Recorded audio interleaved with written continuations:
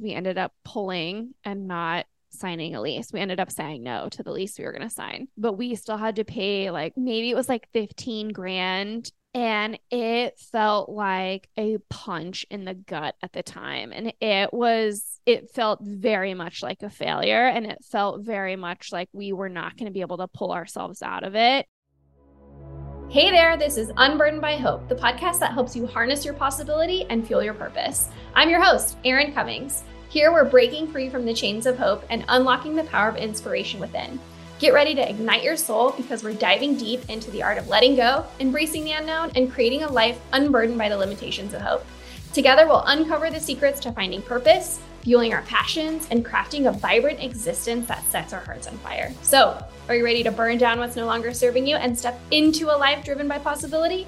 Let's dive in, my friends, and unleash our boundless potential.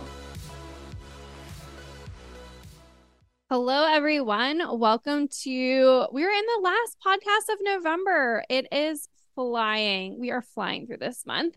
I hope you had an amazing Thanksgiving with family and friends. If you celebrate, I wanted to keep the gratitude party going for this last Monday in November.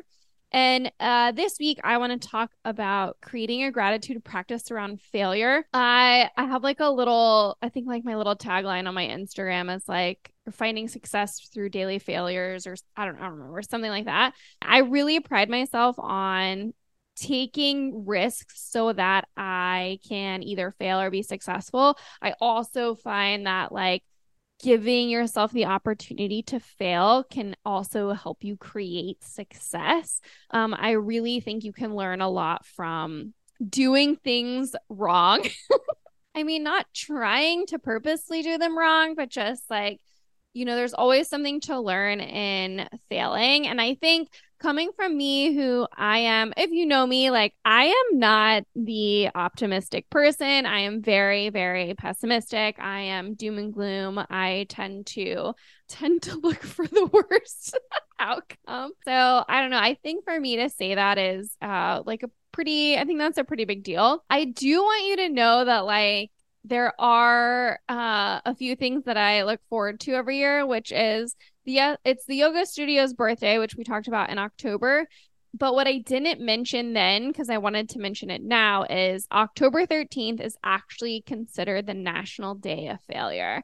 And that was started by, I think it was started in Sweden, and they really like go all out and you talk about your failures and how you turn them into successes. And I think there are countless entrepreneurs and people who couldn't stand up right now and talk about how they failed in one area, like hard fall on their face in one area, and how it like truly helped them succeed in another area. And I think it's so important to like take the time to acknowledge those successes and failures and acknowledge what the courage that it took for you to like stand back up and keep going. I mentioned this a few weeks ago on a pod, and I was going to tell a story today. It's not really a funny, heartwarming story, as they usually are. But I wanted to just tell the yoga studio origination story, which has a lot to do with failure and the origin story of this space of the yoga studio. I used to work in corporate real estate. My undergrad degree is is real estate focused. I really wanted to be in commercial real estate when I was an adult. It was something I was super interested in and still am. I mention it every once in a while, and I never do I ever give my real estate company the credit that it deserves. Like I actually have a 6-figure real estate company on the side that it hit 6 figures this year. I celebrated by buying myself a very nice gift, but I don't like to talk about it because it's not that I don't want to talk about it. It's just, it's a totally different set of skills and I don't know, like hustle vibe than the yoga studio is. the yoga studio is way more like it's a way different animal. You know what I mean? And so that's usually where my focus is. Plus there's a much more outward appearance of the yoga studio than with the real estate company, whereas like I'm like a property manager, so I just like own properties that help generate like rental income and revenue. And then now we've invested in some like private equity real estate, which is kind of more or less what I've been getting into. And this podcast has taken a very weird turn, but I'm just going to keep going. This second kind of part of my the Masters of Entrepreneurship program that I'm doing has a lot to do with real estate. I'm kind of doing both things. And so, that's a side of the business and myself that I want to really push and grow. I do really like that. So all of that to say, I am still involved in the real estate world. I am not a broker. I'm like a property owner or a property investor is what I like to call myself. I have a real estate degree. I worked in commercial real estate for a short period of time before I had kids. And now I have my own like property management, property investment, real estate company. And it is, I think I also don't talk about it as much because it's way less of like, no offense to literally every person at the studio, but it's way less of a headache. There's no like people or things. I mean, there are people, but there's just the challenges and stuff are just, they're very, very different. I like to say the yoga studio is a way more hospitality, high touch customer service. It's very customer forward driven, and it keeps me very challenged and keeps me very creative in branding and newsletters and all that kind of stuff, which I guess I could do with the real estate, but I feel like that's super niche. Like you'd have to really like it for me to talk a lot about it. Anyway, all of that 3-minute winded discussion for me to say that I do love real estate. And when we were first looking at studio spaces, I was definitely kind of the lead point person when it came to negotiating and figuring out lease stuff, because that was my wheelhouse at one point in time as an actual career when I was doing commercial real estate. That's literally all I did was read leases. I wasn't a lawyer, but it was just a matter of like pulling the pertinent information out of the leases so I could build a like lease management program. Whew, I could say so much, but I'm going to once again, I'm going to be grateful for the fail of all of that. And I'm going to be very grateful for my new career in the real estate that I'm in now and the company, Yes Yoga, that I was able to co-create. So anyway, all that to say is when you go to, if you have a company, when you go to like, if you want to open up a store in anywhere that is like whether it's a shopping mall or like a commercial real estate place, like you have to sign a lease. It's the same thing as like a rental agreement. Most of them are based on like a term, like a certain amount of time. And there's different stipulations depending on what type of business you're in. So anyway, we had found this original place and we signed what's called an LOI, letter of intent, meaning that we had planned on leasing it. We had pre-negotiated terms. We agreed on those pre-negotiated terms. It's like 5 or 6 major terms, like the rent, if you're going to do tenant allowance, kind of stuff like that, like who's paying for what and why. We had signed a letter of intent, my previous business partner and I, and hired an architect, and we got rolling. Started designing the space, really envisioned everything. I have a friend at this point in my life, 5 years of being an entrepreneur of a brick and mortar store.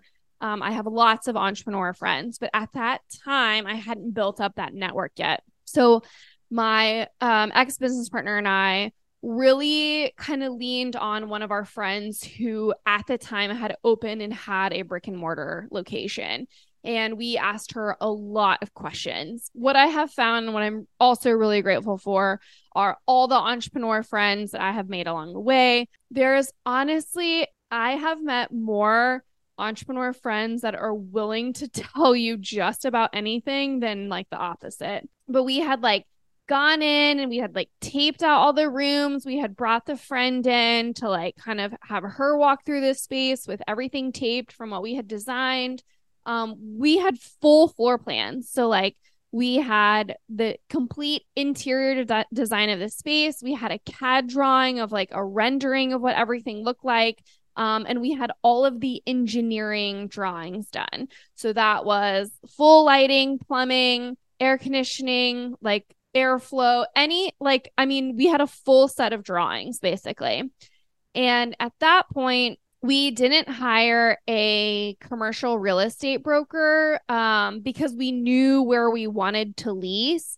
And I felt confident in negotiating that lease. And then we sent it off to a real estate lawyer to do the actual like legal lease negotiations. So working with a commercial broker is a lot like working with like residential real estate agent. I have those. I know a bunch of residential real estate agents that I love and trust deeply. And it's the same for business real estate. I didn't know any at the time. I didn't know any commercial real estate brokers. And so I kind of took charge of all of that. So we came to an agreement on stuff enough to sign an LOI, started plans, had a full set of drawings. We were ready to submit. We had picked out 3 construction companies to submit all the drawings to start construction on the location. And our lawyer had come back to us and just was like, we were fighting tooth and nail for like a lot of the behind the scenes lease stuff. And it just got really hard. And the landlord was really hard to work with. And there was a lot of just like kind of random things that had popped up that I don't know, it just felt off. And thank God our architect, I think, just like felt so sorry for my business partner and I at the time, because we like had done all of this stuff for the studio and now we had nothing to show for it because we ended up pulling and not signing a lease. We ended up saying no to the lease we were going to sign. And so he didn't charge us.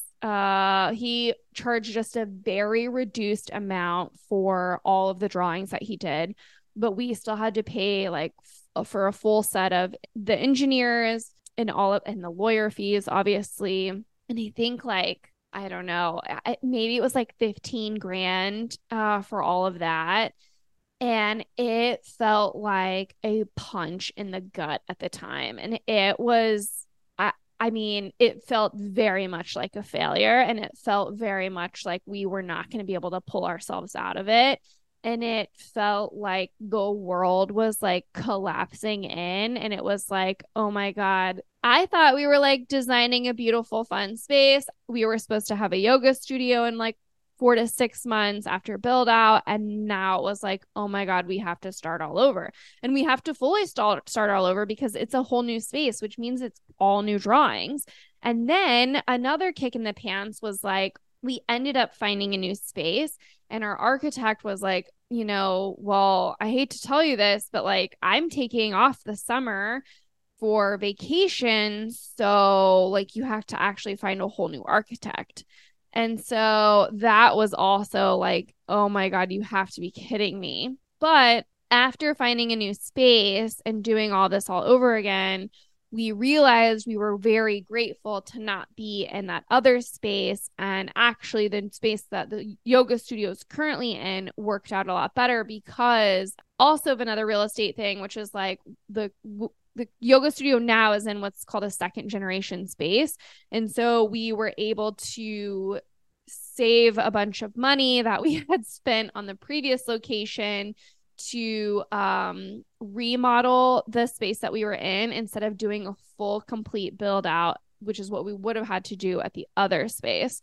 So just kind of depends like what you rent as like if you're someone who wants to own their own brick and mortar. It depends on the landlord. It depends on the place you want to rent. But if it's just like a shell, like a total shell space where you had to do complete build out, like it had no flooring, it was all rough-ins, like there was no drywall, no nothing, we would have had to put all that in, plumbing, air, electrical, walls, like the whole thing. There's also the option to do what's called like a white box, where they provide like one ADA bathroom, and then everything is kind of built out, where you still have to do somewhat of a remodel, but like your plumbing, your lights, your air conditioner, all of that's already installed. And then there is the second generation space, which is what we ended up getting, which it has all that stuff too.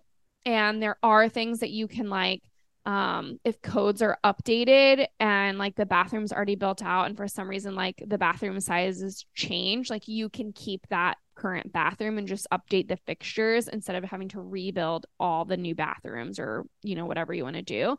So we luckily were able to save some money because we decided to just do a remodel of the store that we ended up leasing, which was really good. And we ended up, being super grateful for that after totally falling on our faces with the first round of the original studio.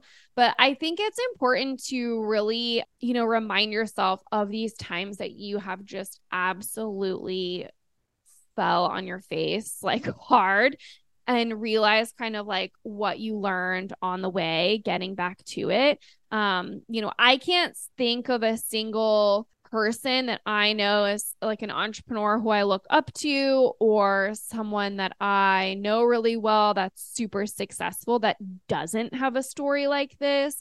It seems like, a lot of the people that I know, or a lot of the people super successful, like entrepreneurs that I personally look up to, they have lots of stories like this. And they're also just very nice for sharing stories like this, because I think sometimes, even though people know it's hard to be an entrepreneur, I think sometimes it's also like there's this like different kind of vibe that it gives off, that people are like, oh, it's hard, but it's like so great, but it's like so hard. And it is all those things. But I think it's also important to realize like sometimes those hard things, it's like, oh my God, when you fall really, really hard. And, the only person that you have is like yourself to be accountable for. And I think that's the thing, is like, so in these situations where you do fall really hard, like how do you then get back up and be grateful for those skinned knees situation? And I think the first thing to honestly do, and it's really crappy and it sucks really hard, is the having the accountability and the ability to admit that you actually failed. I think that's the most important thing, is to like have it happen and then be able to reflect back and not be like last episode where I'm like blaming the lady for making me move my car. But like, having the accountability to be like, okay, this fail is my fault. Like I thought it was going to go this way. It's actually going to go this other way. And really like, having that accountability and then deciding the next step to take from there.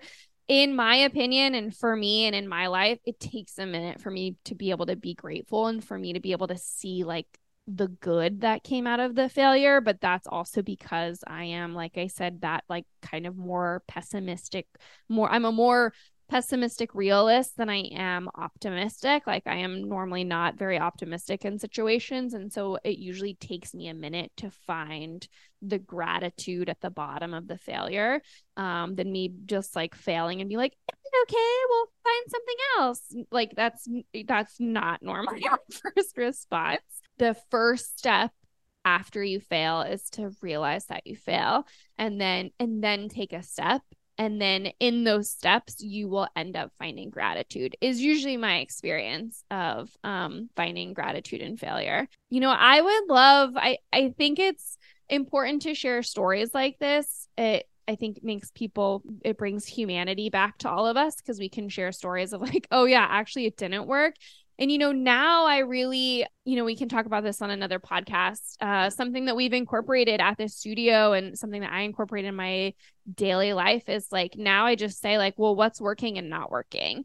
And those are really good ways to move instant failure into instant success, or vice versa, where it's just like, okay, this is actually not working. What are we going to do now? We're going to do this system, or we're going to, I don't know, whatever, if you're like trying to it's like a box, instead of like using your fingernail to peel the box, like this isn't working, just go get the scissors and cut the box open. Like it's like that. Those are more of those like instantaneous failures to successes. But I would love to hear, as we're ending this month of gratitude, I hope you were able to really cultivate a gratitude practice. And as we end this month, I think it's awesome to really reflect on, especially as the year is coming up to an end, like really reflect on like where were you able to create success out of your failures, either this month or this year or in the past. And I'd love to hear them. I'd love for you to share them with me if you're open to it. You can send me a DM at Erin Runs an Empire on Instagram, or you can email me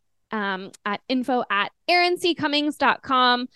It takes courage to find success out of failures. So just know it's a step to take, but I know you have it in you. So stay courageous, capable, and strong. I hope you have an amazing week, and I will catch you next Monday.